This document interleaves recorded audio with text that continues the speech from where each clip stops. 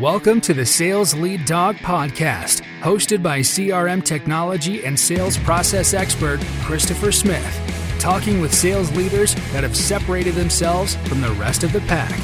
Listen to find out how the best of the best achieve success with their team and CRM technology. And remember, unless you are the lead dog, the view never changes.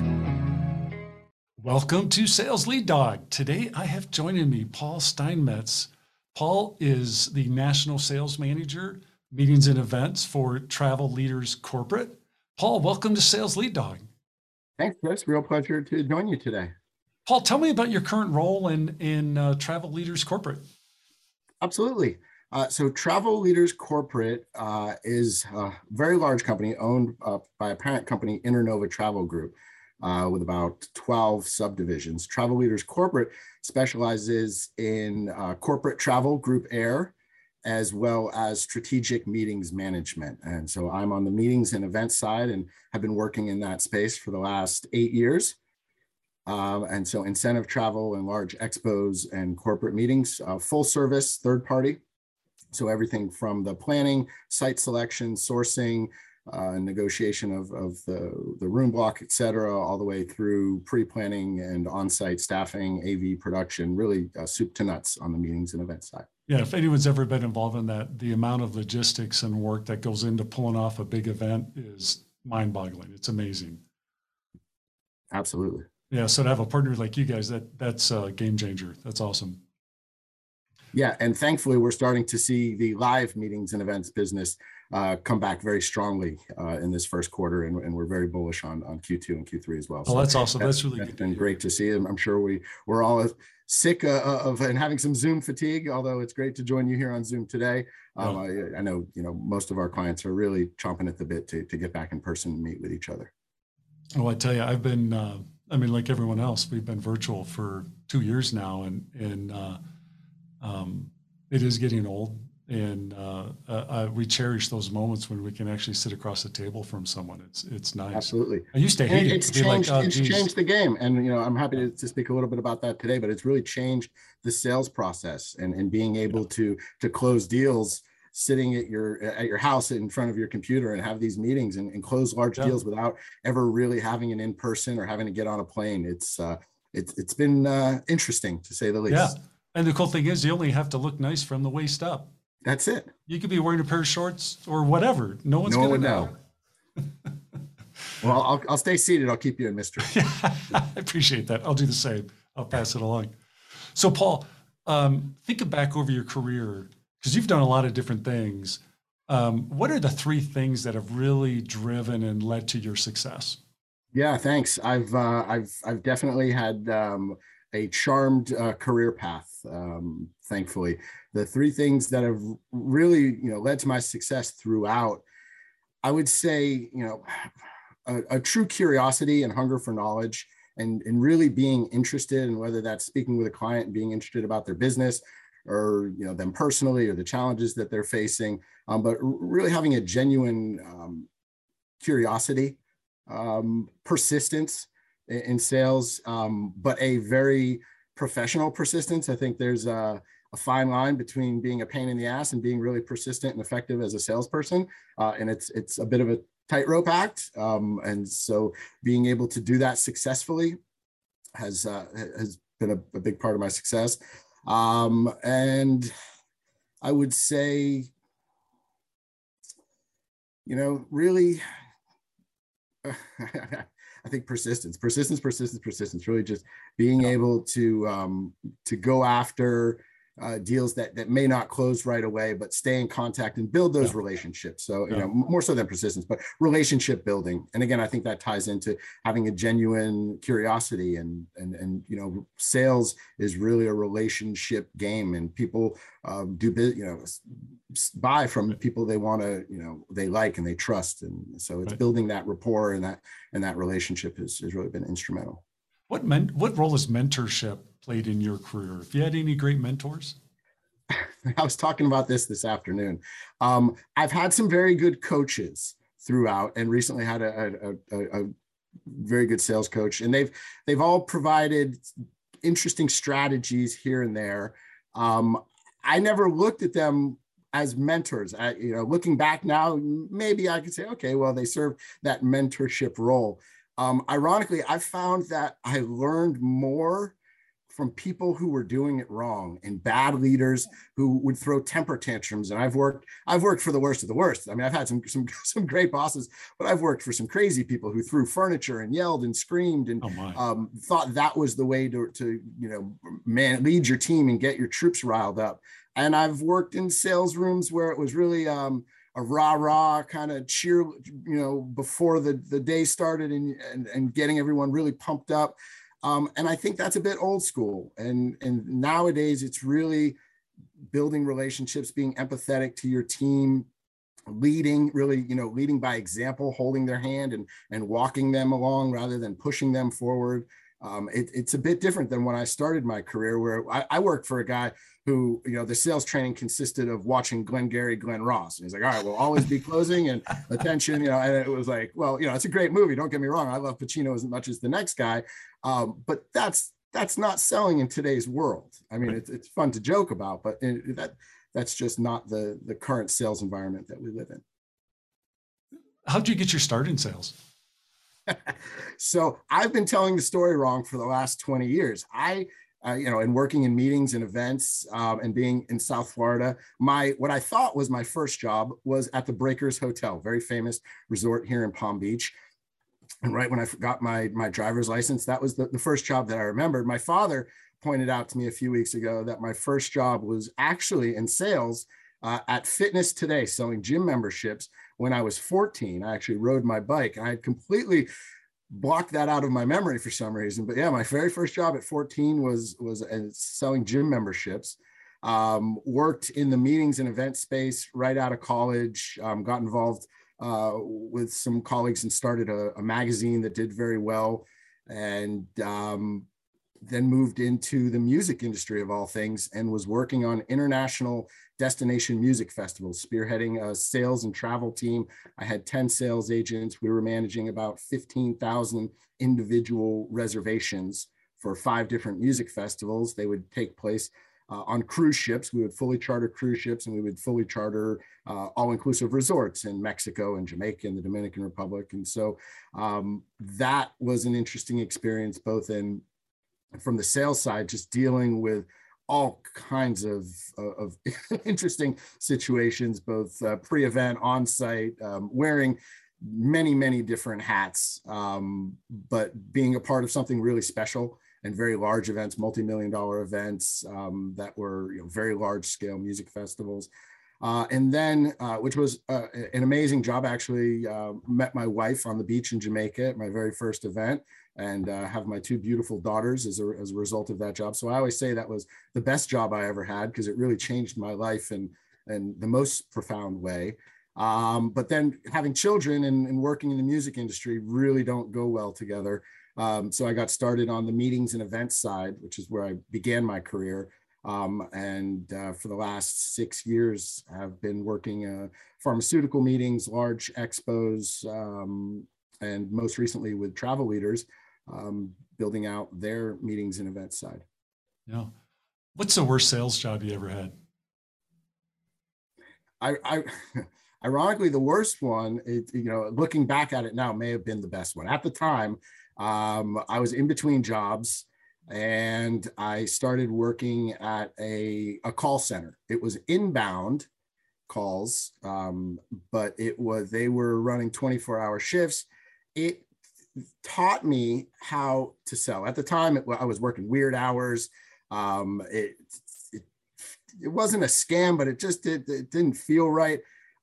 It turns out there were like 3 or 4 other companies in that same space that were running a scam out of India and stealing people's data. The firm I was with wasn't doing that, but when the FTC raided those companies, they didn't really care who was doing what. They assumed everyone. So I had probably the best month working there, and my paycheck went in. It was I remember right before Christmas, paycheck goes into my account, and then it gets immediately removed because their assets were seized. Right. So horrible job. I was kicking butt. But the training was great.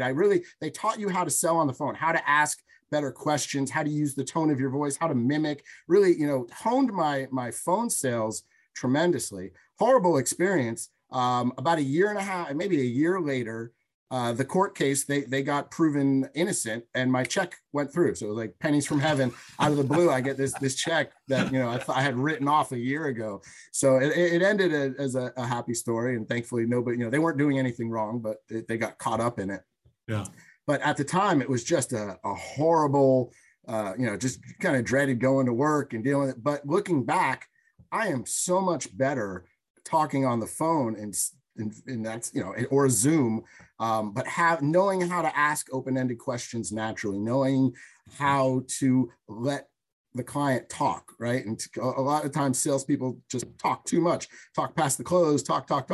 And it's oftentimes, I think, a sign of nervousness or lack of confidence, but being able to just let your client talk and absorb it and take good notes and ask relevant questions that are genuinely trying to solve their problem. If your end goal is, I'm just trying to make a quick buck and my focus is on the commission and I don't, give a crap if it moves to ops and they have a horrible experience, I just want to close it quick, then it's not going to be successful. But if you take a genuine concern and curiosity, people pick up on that. They want to do business with people who want to help them. What advice do you have someone who's just starting out in a sales career? Yeah. So again, I think, persistence is huge, not taking anything. Sales is rejection, and anybody who tells you different isn't in sales. It's being able to know that every no you get, you're that much closer to a yes, and really believe that, because you can hear it and you can say it, but if you don't believe it in your heart, it takes a lot to keep getting punched in the face and getting back up and keep going down and getting back up. But the ones who are able to do it are successful. And it truly is a numbers game. And obviously, if you're selling a great product at a great price that everybody wants, it makes it a lot easier. But regardless of what you're selling, I think know your product really is. If you're working somewhere, you don't believe in your product genuinely, or you have a lot of doubts or concerns about it, you should probably find something else to sell. If you can't really be an evangelist for your product from a place of honesty, people pick up on that. And I think you have to really believe in what you're selling. It certainly helps. And, if you want to sell used cars and you don't really care, then, but I think the people that are tuning into your podcast are professional salespeople that are looking to further their career. And I think there's a lot of opportunities right now. If you're not working in an industry you're passionate about, if you don't know what you're passionate about, I find that's a big thing for junior people. It's like, well, what do you want to do? It is a daunting question. I remember kind of sitting down with that one. I would say write a list, pros and cons. What am I good at? What do I like? As silly as it is. Okay, well, I like video games. Okay, well, there's a hell of a lot of sales roles at EA Sports and all these other companies and PlayStation. So if that's really what you're interested in or whatever it is, you may have to start at a junior position, but there's certain, to be working in something completely, opposite of that you're miserable going into work. And I think we're seeing that in the workplace right now with what's being called the Great Resignation, is that, there's an opportunity that people, if they were afraid of it, now they're not afraid of it because they either got furloughed or, they've been through this horrible experience that was COVID, and we're now on the other side. We made it. So that lack of knowing, right? That uncertainty that paralyzes so many of us doesn't exist like it did 2 years ago. It just doesn't. And so people who may have been in, a mediocre job, or they dreaded going to work, but it was, it's paying the bills, I'm okay, are now having the confidence to say, wow, I could be doing five other things that I'm interested in or passionate in. And I think that does make a huge difference. Yeah. What drove your decision to switch from sales to sales leadership? Wasn't so much of a decision as I was Really? sort of thrust into those positions. I've had several jobs where I was hired initially and then moved into a management leadership position for a variety of reasons. I worked for a company and we were sending technicians all over the United States. And one evening, one of the techs had, an issue with their hotels. I don't feel safe staying at this hotel. And I said, well, can you send me a picture of what it looks like, what's going on? She's like, it's dangerous here. And I was getting ready to, and she sent me a picture of an empty parking lot at, a Hampton Inn or something. And it just didn't really make sense. I said, well, listen, what you're describing to me, I don't see it. You're an adult. If you want to get another hotel room, then, go get one, and we can, maybe we'll be able to pay you back for it. Maybe we won't. But if you don't feel safe, then, do what you got to do. But this was probably my first week at the company. I said, but I don't have the authority to buy you 2 hotel rooms, right? The right. CEO heard about this, right? And he calls me into his office, and he goes, yeah, I want to talk to you about so-and-so. I'm like, oh gosh, here we go. I'm going to be in big trouble. He goes, good for you for telling her no. I want you to manage all of the the text now. So oftentimes it's not being afraid to let people push you around, or to be in a position of leadership that it wasn't my job to say yes or no. And so I didn't authorize it. And once he found out that he had somebody on the team who was willing to stand up for his bottom line, right. It sort of thrust me into that leadership role. But it's been a joy throughout my career to mentor junior sales folks. Right. I can think back on a couple that are doing very, very well right now, and have been kind enough to reach out to me and come back later on and thank me for some of the advice, or occasionally we'll reach out as they're negotiating for their next position to get some feedback on how they should position it. And so that's been really it's been really great. It's very satisfying to be able to help colleagues who are, I consider, friends. And so that's, one of the great things throughout my career. I've worked for some crazy people, but in each one of those jobs, I've made a work friendship that has turned into, a real strong friendship. And I keep in touch, and I travel all around the country for work, and it's great. I have colleagues in just about every state. So it's nice to be able to have dinner with some of these old work colleagues and reminisce about those days and crazy times. And but being a mentor really has been rewarding, and I would strongly recommend, even for people starting out, if there's someone new that comes on board, there's always somebody who knows less than you. Don't be stingy with your knowledge and your information, but also know when to keep your mouth shut and when to provide that information. I think is a talent. Nobody constantly wants to be given suggestions or mentored. I think let people come to you. Otherwise, it just comes off as a little overbearing. But again, it's a tightrope act, and sales in general, I find, is a bit of it's kind of a high wire act, and you've got to be able to have good footing and know, if you know how to do it and you know the steps and you follow the steps, you get across the wire. But if you're trying to, do it fly by night, oftentimes you're going to fall. Yeah. What's the toughest part about your job as a sales leader? Right now, it's being virtual and having a disconnect if I need to speak to somebody and, they're not in front of their computer, or if they haven't responded back to an email. It's different than if I need you and I walk down the hall and pop into your office, and the organic conversations that solve other problems. I don't so much miss water cooler conversations about Game of Thrones and that kind of stuff. I certainly don't miss the commute, the hour commute that I had each way into the office. But just that ability to have that the quality kind of impromptu interactions that a good sales team, that's invaluable to be able to say, oh yeah, well no, I know so and so over there, and it happens on Zoom sales calls, but it's a lot less organic, I'm finding. Oh yeah, I miss the whiteboard sessions and being able to stand and have that interactivity and collaboration. That's something I really miss. Yeah, absolutely. But the flip side to that, again, is that we're able to use this technology and have a meeting thousands of miles apart that feels like we're having an in-person meeting. It's not going to replace it. But I have been able to close more deals over Zoom this year from my house than I probably did in 2019, traveling all over the country.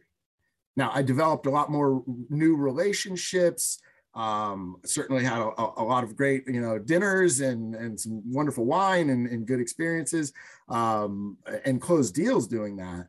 But I was completely surprised at how quickly everybody adapted to this new virtual Zoom world that we're living in. Not only for large meetings and events, because obviously those have to happen, and it was sort of happening before COVID.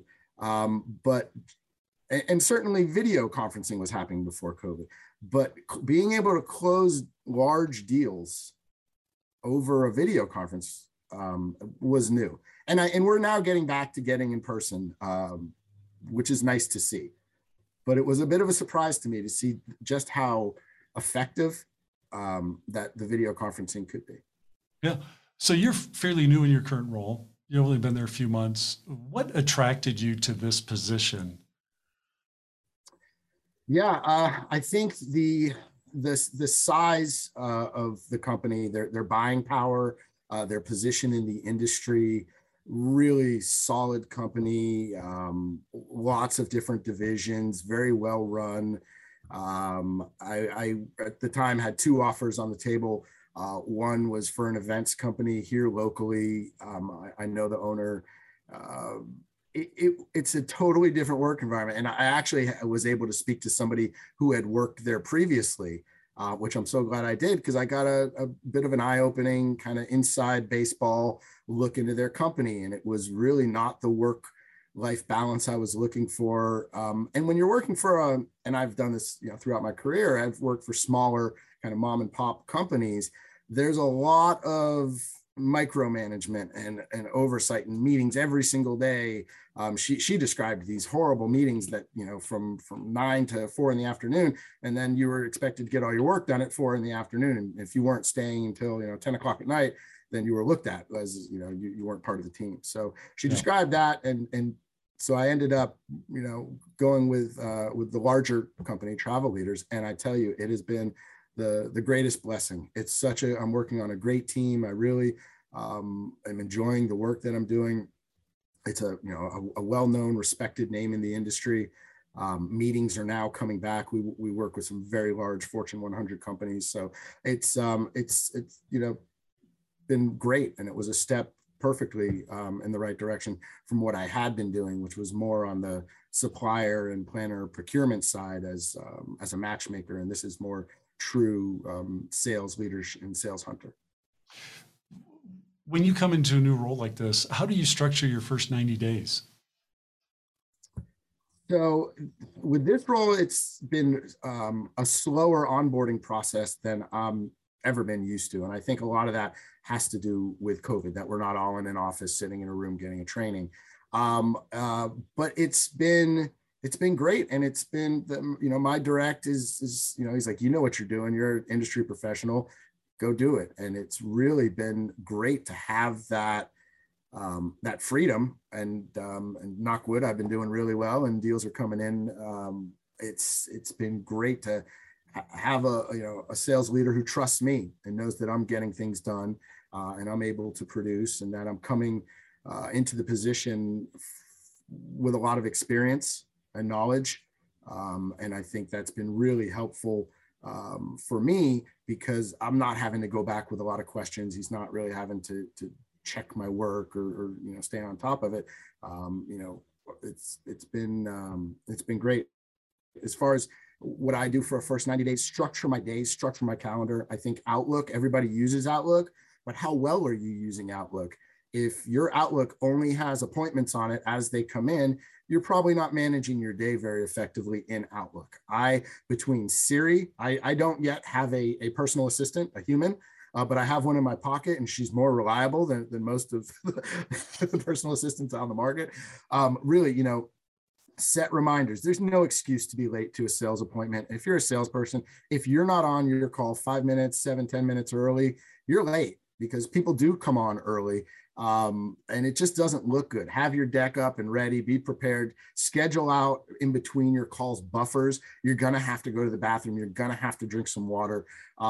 Be intelligent with your calendar. Managing your time is everything in life, but really in sales, it's critical because there's so much outbound and there's so much follow-up and there's so many emails and there's all the CRM, that you're dealing with, that if you try to do a little here and a little here and a little here and go back and you're not really finishing things, you never get ahead. And so I'm a big proponent of, as best I can, crossing tasks off my list and structuring my day where it's very task oriented and it's open, but it's structured, right? So I know in the morning I'm doing outbound sales, all my outbound calls. I'm not going to call people in the morning typically to follow up, unless they're expecting a call. I find I have better luck getting a hold of people. They're a bit more receptive in the afternoon because in the morning everyone's busy. They're returning emails unless it's important. Anything 3 o'clock and beyond, I have a lot of success. It's the end of the day. People have time for a 15-minute call.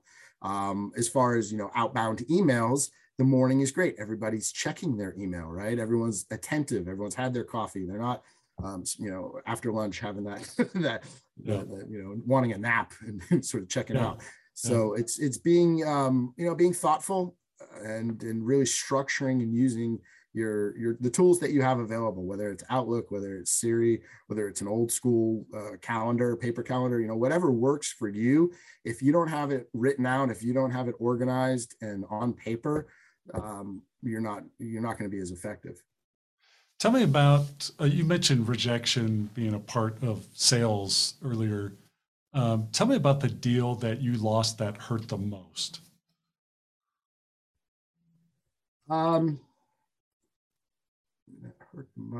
Was working with a very large casino out of Las Vegas, and had a very large sponsorship opportunity that it was right there. Everything was going perfectly, and then COVID happened, and all of the budgets got cut, and it was literally right about to close, right there for signature, right when the world turned upside down. And it would have been a home run. And it happens. I still have a wonderful relationship with my contacts there, and hope to do a lot of business with them in the future. But it was just a gut punch. Oh man, those are tough. It was nothing. And so listen, if you do something, if you put your foot in your mouth, if they get a hold of your price sheet, or your competitor, or somebody, a bad review online, there's a lot of things that can happen. But when it's just completely out of your control and there's a global pandemic, and I think a lot of people, everybody, felt that, whether you lost your job, whether it impacted your bottom line, or it was how do you leverage losses like that, or losing those deals as a learning opportunity? Yeah, again, you don't take it personally. I'm very confident that I could walk back in that office and close a large deal when the time is right. So it's persistence, it's maintaining the relationship and knowing, it didn't happen then, but that doesn't mean it's not going to happen. And I've had that in so many different RFPs where we come in second and they really loved our presentation, but for whatever reason that they knew they were going to use the incumbent ahead of time, or whatever it was. But then a month, 2, 3, 4 later, we'll get a call and said, hey, we're interested in having you guys do this work. So a no is not always a no. And gosh, I forget who told me, but I think the best piece of sale, one of the best pieces of sales advice I've been given, was a sale doesn't begin until you've been told no. You're an order taker. If everything's coming to you and nobody says no at all times, then that's not really sales. That's a job, right? But you're taking orders. And so getting someone who initially tells you no to then buy from you, that is sales. That is the judo. That is sales, and being able to ask the right questions. And well, is it really a no? Because and pull that out of them. Because of course everybody says no. No one wants to talk to the sales guy that calls on the phone, right? And give up their money easy, right? You've got to be able to get past that no, professionally get past that to get to the yes. So that's been words that I truly believe and live by. And so when I get a no, I kind of get hungry, and it's like, it's a challenge, and you don't win them all, and it's not taking it personally, right? It's business. Right. Nobody that ever said no to buying something from me did it because they thought I was a bad guy or not honest or, you know, unlikable or whatever it was. It was a budget thing. It was, they weren't ready at that time, whatever it was. You don't take it personally. And on to the next. But staying on, you know, LinkedIn is a great tool for all the ones that said no to you. Like their post, right? Not only like their post, make a comment that doesn't ask for anything, that either adds to what they said, an infographics, an article, a link to an article is like, hey, I totally agree. Have you read this piece in the journal? A give, right? It's a like, a give, a like, a give. And you do that over 6 months, that the next time you go and you go back to them, it's a different conversation. They're more receptive. You have, with this new world we're living in, we're able to have a social, an online social interaction that feels like a human interaction, right? If I like your post, you got that little, you know, bump of serotonin. Yep. You know, you do that enough, it really makes an impact, and it shows people. And again, it's a double-edged sword, right? Do you know how many people I get that hit me up on LinkedIn? I accept it, and I've got a sales pitch in my inbox 30 or maybe 15 seconds later, and every one of those gets immediately, like, I can't think of one that I was like, oh, I really want to do business with this person. You know, aside from you, of course. I'll accept them just to see, all right, how long is it going to take before I get the sales pitch? You know, and it's funny. No, so what I found is I don't want to say the sales pitch, but when you meet those people in real life at a conference, right? Then it's, I think we're connected on LinkedIn, right? You haven't pitched them. You haven't been, you know, maybe you've liked some things, maybe you haven't, but it's, we've got 7 mutual friends and, you know, so-and-so, or, you know, it bridges that gap. And I think you can be very strategic with it. I've used LinkedIn Sales Navigator in the past. It's good. I think if you can afford it, there's value there. I'm not currently using it. But I think LinkedIn is probably, outside of CRM, is the biggest tool that I use right now. Email, LinkedIn. I mean, I hardly pick up a phone anymore. It's crazy when you know, what used to be 100% phone driven, you know, occupation that then was more email is now, you know, Zoom and email and DocuSign. The best advice I ever got for LinkedIn engagement was treat LinkedIn like you're at a cocktail party. You're at a cocktail party, you go up and introduce someone. You're not trying to sell them right away. You're trying to, you know, where are you from? You know, I noticed you went to Ohio State or whatever. And you know, you start a conversation. Yeah, it's a great tool for job seekers and for finding staffing. Definitely. I think it has become a leader in that space. But yeah, I agree completely that when you come out of the gate with a real strong sales pitch on LinkedIn, it doesn't come across right. It's not the right environment for that. Now, marketing and advertising, totally different story. But using the in-mail and trying to, you know, get a connection with somebody to then hit them over the head. And that's different than saying, hey, I see you're in this industry, would love to, you know, take you out to coffee sometime. That's different, right? I think that is a bit more acceptable. There's ways to go about it that are professional. But again, you know, if you do that a week and a half after you become friends with somebody 2 weeks later, and it's not, here's my company, here's my this, here's my that. It's like, hey, I'm going to be in New York next week. I'd love to take you out for coffee, learn more about what you do, right? I don't want to tell you about what I do. I want to learn about what you do. That's a big difference, right? And I think that is more effective than literally and you know, my best advice, if you're watching this and you've been doing that, you've been hitting people up on LinkedIn and sending them your sales, you know, pitch in email right away. Stop that immediately. Unless it's working for you, which I can't believe that it is. No, but, there's no way. I find that that's not an effective strategy. Yeah. You mentioned CRM as your other tool that you use. CRM, do you love it or do you hate it? Gosh, I mean, depends on the day. Some days I love to hate it. Some days I you know, a database is only as good as your data. A pipeline is only as good as, you know, the leads that you're putting into it, and the stages that you're using. There's a lot of different schools of thought on CRM, and I've used pretty much them all. I think the best advice I've been given recently is treating your pipeline as only live, real opportunities, right? Yeah. And so they come in, you had a conversation with somebody, but they didn't have a specific deal, sale to speak of. That's a contact, right? You want to market to that person, but you don't have a specific piece of business. Now you've talked to them, they want to buy. That then becomes an opportunity. And depending on your pipeline, what stage it falls in, you want to move them through your pipeline relatively quickly for whatever, you know, your typical, you know, sales time frame is. But at the end, they are close lost or close won. And that does not mean they can't come back into your pipeline. If you lose it, that another opportunity can't come back from that same client and move through to a closed one. Yep. But I had years ago kept everything in a stage one and moved things back to a stage one and just had a pipeline that was full of dead wood. Yeah. Right. And so in cleaning that up and really having a highly efficient pipeline that they were running through it one way or the other, I was going to find out if it's a closed loss, get it the hell out and make room for somebody new. And really streamlining my pipeline was a game change for me. Really a totally different approach of looking at it. We do that a lot with clients, where I had one client where they had deals that were over 3 years old that have not progressed at all. And you talk to the sales guy, oh no, this is still, you know, it's a lead, right? It's a lead, still needs to be in the pipeline. Yeah.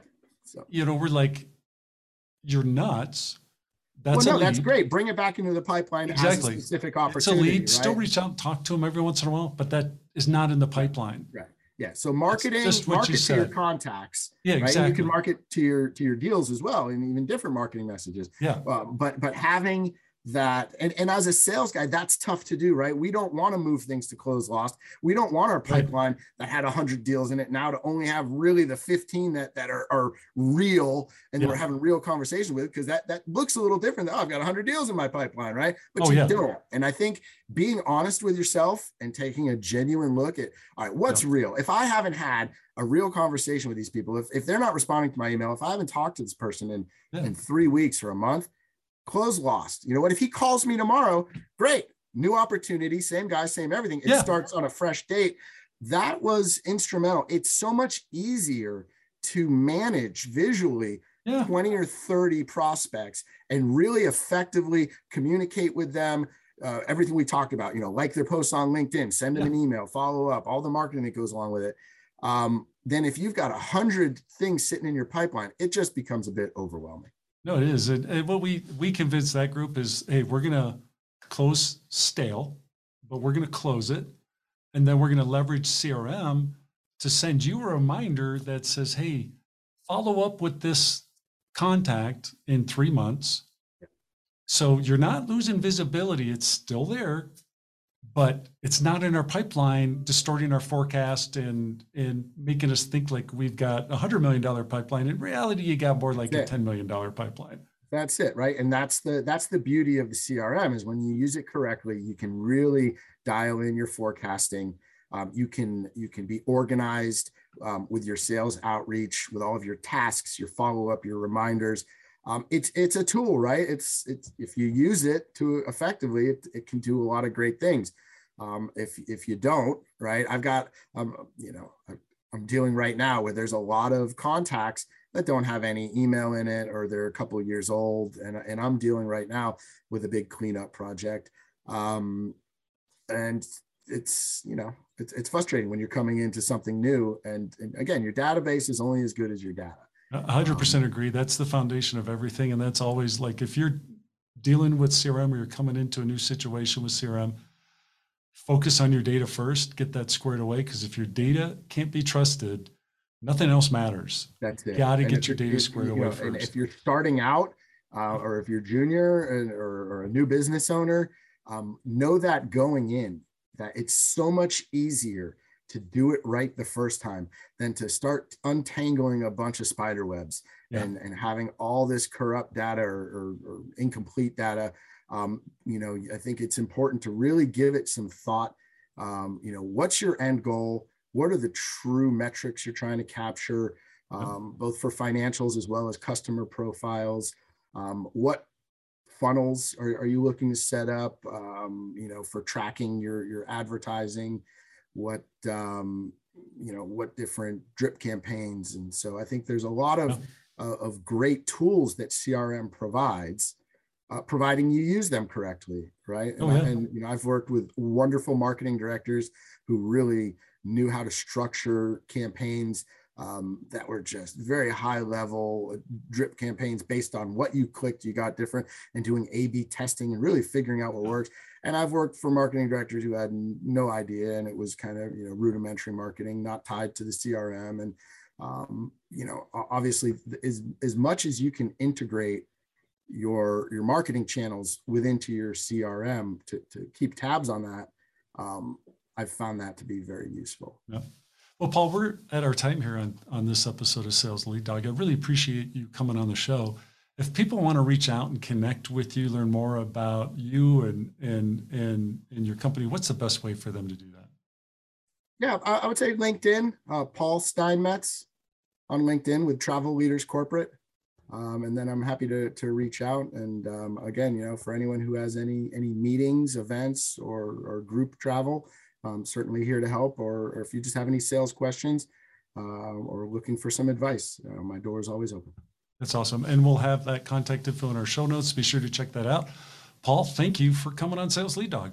Thanks, Chris. It was a pleasure chatting with you. As we end this discussion on Sales Lead Dog, be sure to subscribe to catch all our episodes. On social media, follow us on LinkedIn, Facebook, and Instagram. Watch the videos on YouTube, and you can also find our episodes on our website at impellercrm.com/Sales Lead Dog. Sales Lead Dog is supported by Impeller CRM, delivering objectively better CRM for business, guaranteed.